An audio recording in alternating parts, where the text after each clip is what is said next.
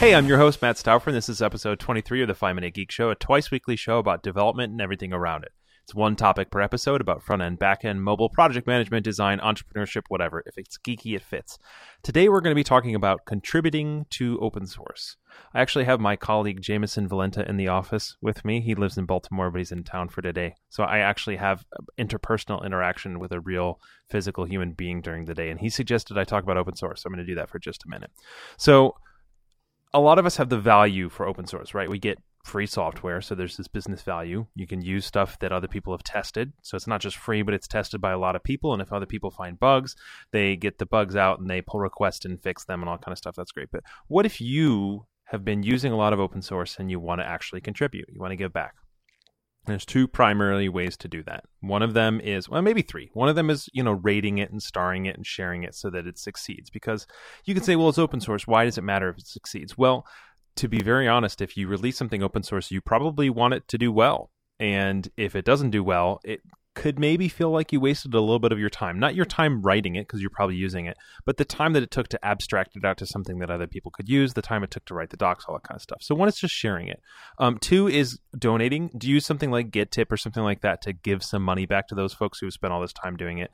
But three, especially if you're a developer, you can actually write code. So there's a couple different ways for you to contribute back to an open source project. The primary one is to identify the issues that people in the project have already identified. So not identify them, but to find them and to work towards solving them. So if you go to the GitHub issues of any open source project, if the open source project is not in GitHub, you might want to a little bit reconsider your investment involvement there, because it means it's pretty out of touch. And some people might hate me for saying that, but I'm not trying to deal with Bitbucket or anything like that right now. So go to the GitHub issues for the project or whatever else they're storing, the things that they're considering tasks to move forward with, especially bigger projects like an entire language. They might not be using GitHub because it doesn't make sense in that context, but especially for libraries and frameworks and plugins and that kind of stuff, it's going to probably live in GitHub. It's probably going to use GitHub issues for where it's tracking the work to be done. And it might track it somewhere else, but figure out where they're tracking the work to be done.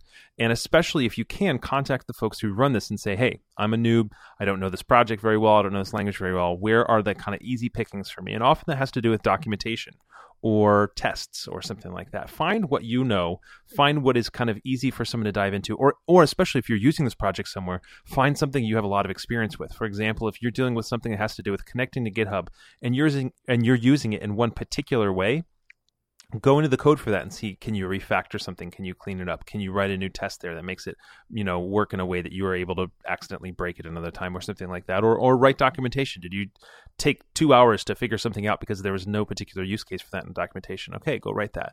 So basically what it looks like is before you spend 5 weeks writing some massive refactor of the thing, you submit a pull request to it and you decide and you realize that they don't actually want it.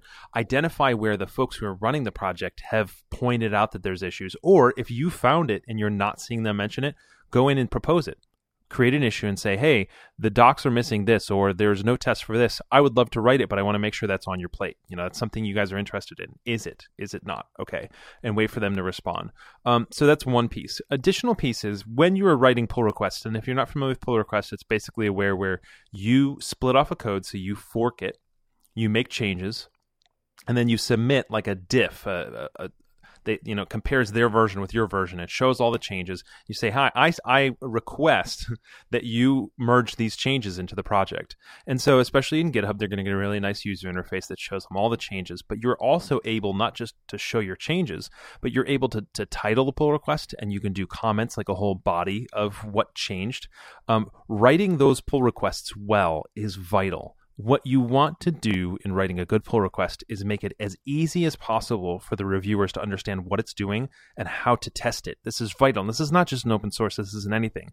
Write a pull request that tells you everything. And I actually just wrote a pull request that was trying to do this for Laravel. I'll put in the show notes, but it was for the Laravel.com website. And I was trying to do a pull request to add search to the documentation. And so I could have just submitted the code and someone could look through it and say, well, I've got to install Elasticsearch. I've got to figure out how to index it, all that stuff. So I said, how can I take it? how could I take the pain out of the hands of the person who is reviewing this? So I wrote a step-by-step guide for how to install it on various servers.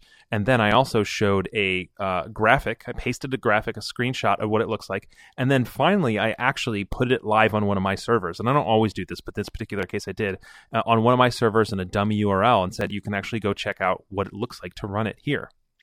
Now, that's a little bit overkill in the putting your own server, but sometimes it's valuable. But what I did was I took as much of the pain as possible. Or if it's a bug, you write a test to show that the bug was happening and no longer is. Or, if it's this thing referenced that wrong, well, don't just fix it.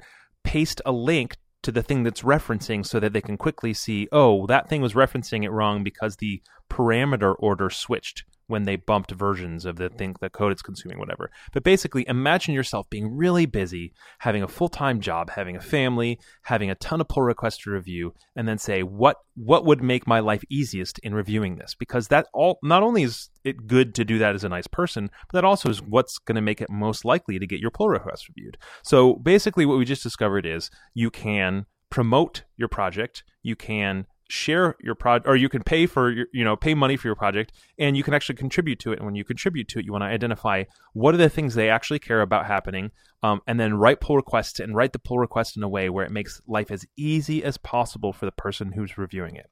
So that's it. I hope this helps. Thanks for listening to the 5 Minute Geek Show. We're at 5 Minute Geek Show on Twitter, the number 5, 5minutegeekshow.com, FIVE. You can subscribe to us. This part is so hard to say. I don't know why. You can subscribe to us on iTunes or via RSS. And if you like the show, you should share it with your friends, rate it on iTunes, all that kind of great stuff. Thank you so much. Until next time, this is Matt Stauffer, 5 Minute Geek Show. 5 minute? 5 minute, I don't know. Say 5 minute? 5 minutes. Geek Show. Oh, nice. You gonna say Geek Show? So is say. Geek Show. So is say. Good job. Say 5 Minute Geek Show.